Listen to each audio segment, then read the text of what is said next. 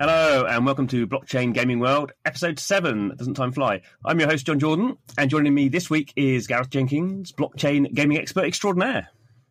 Hello, how you doing? So awesome. Oh, did you get that? I'll do it again. You are so awesome. You're too quick. Thanks. Good. So Gareth, last time we met, we were out in Lyon at Blockchain Game Summit. We're now back, kind of going to chat about some of the week's news in the blockchain gaming world. Quite a lot been going on, always a lot going on, but some interesting kind of trends I think we're going to discuss. So just kind of a quick bit of news before we kind of get onto the deeper stuff. So it's interesting last night that BitGuild launched its kind of chat. It's called Guild Chat app. So this is a mobile kind of messaging kind of system now live on Android and iOS. And you basically go in and there's kind of, you can set up your friends list and chat and stuff. And they being a blockchain game company, there is kind of wallets and stuff in there. And what's really interesting, it's kind of been news been bubbling under for a while.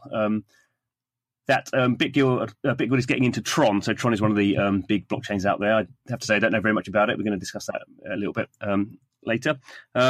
But they've is it called a validator node or just node? I can't remember. Exactly how Tron node, what the exact terminology is. What is it? I believe it's validator node. A validator node. So they've basically using their hardware now. They got voted in to becoming one of the however many there are Tron validator nodes, and it means they basically mined Tron, and now they're basically giving it out to people in this guild chat. So it launched last night, and it was hilarious because they kept saying when we get to like 100 people, we'll do an airdrop of Tron. And so obviously it was just filling up really quickly. And so basically it was like kind of some sort of 4th of July rich man from the top of a tower throwing money to people when everyone was pressing. And if you didn't get the airdrop, everyone was really angry. And I got 1 Tron, which is worth 3 cents. So that was worth something. But it was a very odd experience, I have to say. I'm sure the guild chat will find some sort of utility using the term that we like to use later on. But anyway, So Tron. So this is interesting. I don't know very much about Tron, I have to say. I guess Gareth, you're the blockchain expert. Yeah. I mean, I kind of know a little bit about Ethereum because that's where everyone is at the moment. But are we kind of seeing now a move away from what has been the kind of standard blockchain, not just for gaming, but the standard blockchain kind of platform for running apps and games on? Yeah, I guess so to some extent. I mean, I think Tron, the easiest way of classifying it is that it's an all-out replacement for something like Ethereum. It's not intended to sit alongside it or on top of it. It's a completely different approach. There's obviously a few of those. That none of them really have any kind of stability or maturity yet, so they don't really get considered on the same level as Ethereum or Bitcoin or whatever. But they claim to solve all of the problems and provide performance and scale and all those kinds of things. But it's a bit risky. You're kind of picking things that haven't really been tested. But outside of people using those other types of networks, I think there's also quite obviously a shift to people using a combination of different types of technologies. So whether that's things sitting alongside Ethereum, even some things sitting alongside and on top of Bitcoin still. So there's quite a few different... Is that still things... Still Bitcoin is... There's a few little things... Is alive from that point of view. Yeah, there's a few things kicking around. And I mean, I think that's just a legacy thing where people have sort of migrated out through various different things. I mean, there's interesting projects using Bitcoin Cash. I'm not sure of any that are in the gaming space specifically, but... there's a bunch of different stuff there, but I think it's quite obvious that that's the route that we would end up going down anyway. I think until there's an all round solution that we could build anything on top of, which I think is unlikely. And even if it is likely, it's going to be a long way off. I think it makes a lot of sense. I think what's interesting is that the difference between those different approaches. So you've got things like Loom, for example, which is taking the kind of route that Ethereum's going in regard to sidechains and things like that, and sort of building that out and being involved in that and doing things early on and putting that alongside ongoing development on Ethereum. And then you've got other people who are doing completely different things. So like our approach for the things we're doing is we use Ethereum for payments, but then we have Deluxe, which does all of the ownership bits, and we kind of bridge the two, and that works really well for us. But that's quite specific. And I think there's going to be other examples where people say, okay, this is the thing that I'm looking to achieve, so this is the way I'll do it. I'll take this particular set of technologies and combine them together. But yeah, there's definitely a shift away from just saying, let's just build on Ethereum or build on whatever. It's almost, I guess, like a slightly like a building block or a kind of Lego approach, isn't it? Where obviously, Ethereum has the biggest developer community and is the most stability and I guess market cap for tokens and kind of stuff. So, and performs, still fairly well for the basic, using it as a payment method or a transactional kind of network, but obviously not really designed for doing particularly high speed transactions. So if you want to put everything, no, it's interesting. Academically, it kind of is. It just isn't there yet. And that's, the efforts led by the Ethereum Foundation to scale the network and those kinds of things are all pretty valid. And that stuff will happen. It's just going to take a very long time because they have a quite pure view on saying this will work in a decentralized way and it will be managed accordingly in terms of its development. And that kind of development takes a long time. So that's going to be some way off. But it's quite exciting to watch that happen whilst you've got all of these other things happen alongside it. It maybe fosters a bit more innovation and thinking around that. And if you compared it to what happened with Bitcoin over the last sort of 4 or 5 years, Bitcoin was in the same position 4 years ago. There were issues of scale and so on and so forth. And what happened was a lot of political infighting and very little actual technical progress. Whereas Ethereum's kind of got this, it seems to be quite different. There's obviously the slow progress at the core, but you've got all of these cool, exciting projects around that. And I guess the phrase that's kind of thrown around a little bit is this kind of layer 2 or level 2, isn't it? And so stuff like, because we're talking, so we're kind of was it layer or level? Layer, yeah. Layer. So layer 1 is basically a blockchain like Ethereum. Yeah. And then layer 2 is kind of stuff that's operating on that in this kind of side chain or off chain mechanic. And you kind of mentioned Loom. I guess they're probably the best known at the moment, aren't they? And they're making a game, which I've been playing actually, although it's not on the blockchain yet, so it's a slightly odd experience. The Zombie Battleground, which is very much like a Hearthstone kind of thing. There's a few others interesting. So there's one called Tenfold, which is kind of doing a similar thing, and POA, just have the proof of authority, isn't it? But I think the company's called POA as well.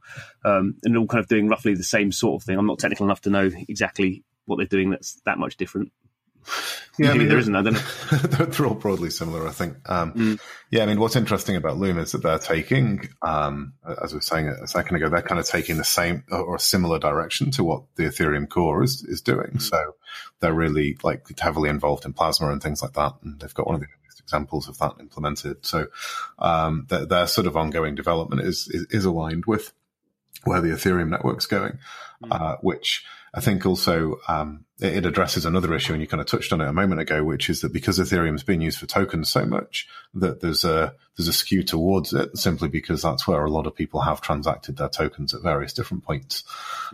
So a lot of this really comes down to if you're building out on top of a token-based model, and that you kind of end up with that as a bit of a sort of default starting point.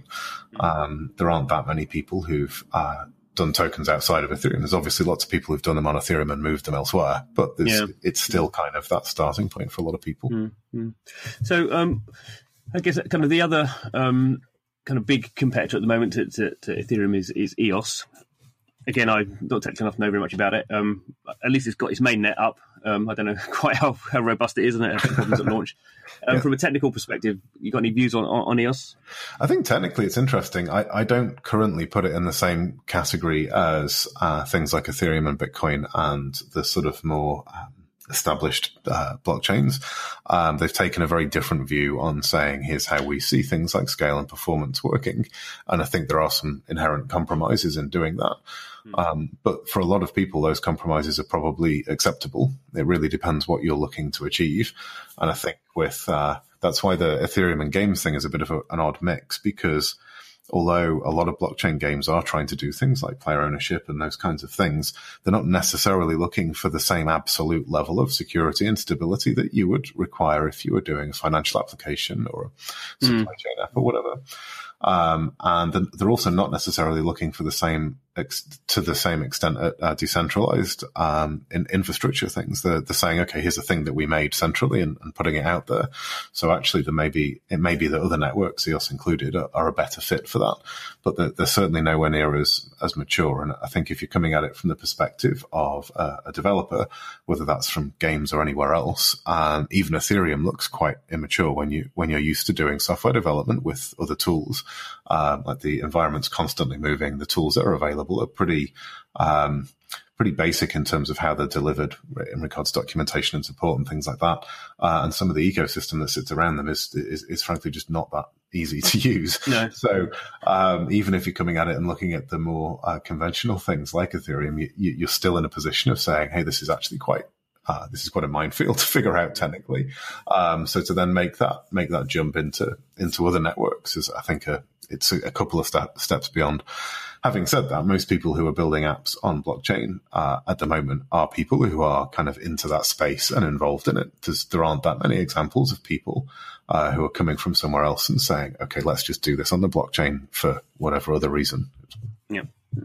I mean, there are as well a few kind of people who are kind of, I guess, for want of a better description, are kind of looking to do trying to create a blockchain for games. So I guess as you kind of say, if you were going to, you wouldn't necessarily choose Ethereum as a blockchain system to make games on. It happens to be that's the one that kind of is the easiest to make games on. So that's kind of why everyone was using it.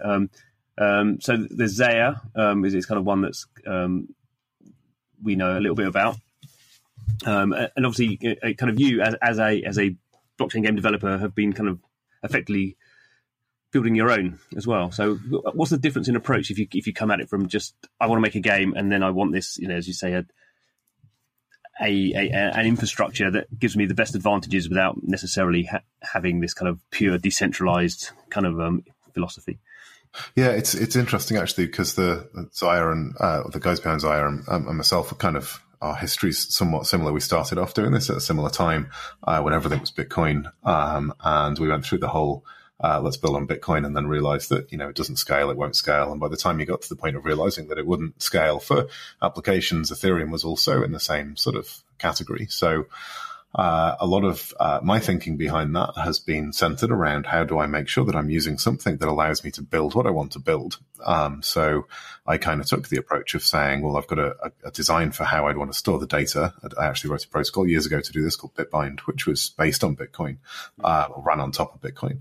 And I liked that model, so I kind of wanted to pursue that. But there wasn't a blockchain that would run on directly that would have these that would remove these scale issues and things like that. So I kind of set about doing DLOX with a very much well, someone will probably build this somewhere along the way, but just in case they don't, I better do this myself. Right. And at the moment, I'm still kind of in that position. So that's where DLOX came from, and that's there to support the various different DECbound projects and Lunar Mines and all that kind of stuff. And maybe something comes along and Bitbind shifts to run on top of that, but maybe DLOX actually works quite well, and if other people want to use that, that's great.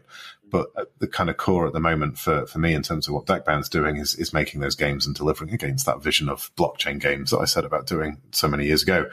And I think Zaya's interesting because they've kind of taken the same approach, only they're doing it at let's build a blockchain that other people can use to do that with. It's very much like a middleware type approach. Yeah, exactly. And those guys are pretty good at that. They understand what they're doing. And there's some similarities between our various different efforts. So we both take a very sort of data-centric approach to things, which I think comes from this philosophy of thinking about games as data as opposed to as pre-programmed contracts or structures and things like that. And that's where things like Ethereum really stands out as being a problem for a lot of things, in that if you take the approach of saying, okay, I'm going to build everything in smart contracts, it's quite difficult to actually map that to how games are made and how they're run. There are interesting things you can do, and there's some cool examples of games that are built just entirely in smart contracts, but you can't really use that to build out the kind of video games that we're maybe more used to coming from the games industry. But you could take the data for those games and say, okay, what if that existed on a blockchain? So that's really where those projects sort of sit.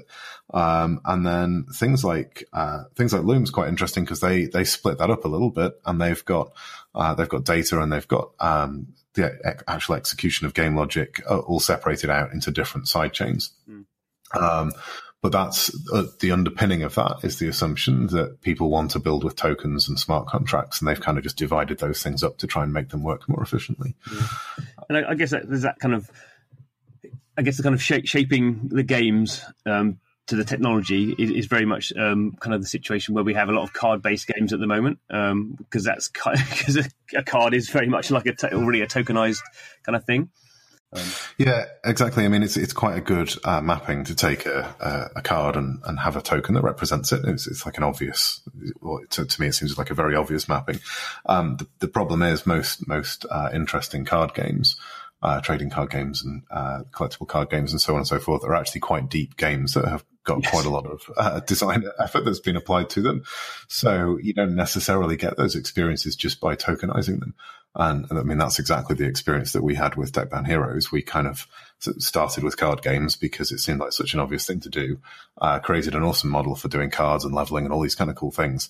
But then in the process, because we came from a video game background, we designed a full-on trading card game with this massive sort of competitive multiplayer component to it, which we spent years building and still isn't finished. It's going on in the background, and we'll get that to where we want it to be at some point in the future. But it's quite a challenge to do both those things at the same time.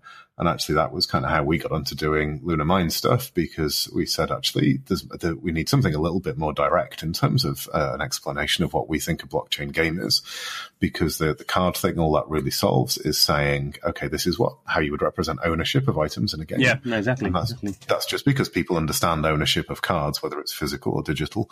It doesn't necessarily get you any other interesting blockchain benefits. No. And, I'm not someone who's a big kind of trading card kind of player, so I can, I've played Hearthstone, a little bit. I can kind of understand the kind of basics and the depth, but I never get to that stage. And it's kind of interesting, actually, in the Blockchain Game Summit in Lyon, I think it was the CTO from Blockade Games who were doing Neon District. I think originally they were going to do. Their game as an RPG was very much going to be card-based, and then they talked to a few people, and they basically said, well, it's really, really hard to do a card-based RPG to make it interesting. And then they basically they say, I can't think, they still have the cards, I think, but they basically changed it to a more a standard RPG, because they just realised you're kind of limiting your market, which would be interesting, because I think I guess one of the most anticipated games in blockchain games at the moment is Gods Unchained, which is a card-based esports game. So I guess maybe the esports element will give people enough incentive to really get deep into the what we call it, kind of the elder gameplay or something like that. But equally, those guys I don't think are game developers. I think they're a bit like originally were a design agency, weren't they?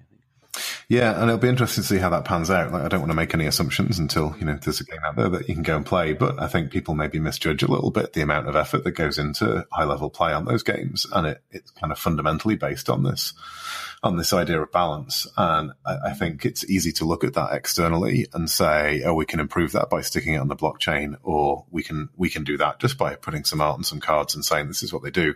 But actually, there aren't that many examples of very successful competitive card games. And the ones that do exist have been in development for years and have been very well refined, and often are built by studios that have done that many times before.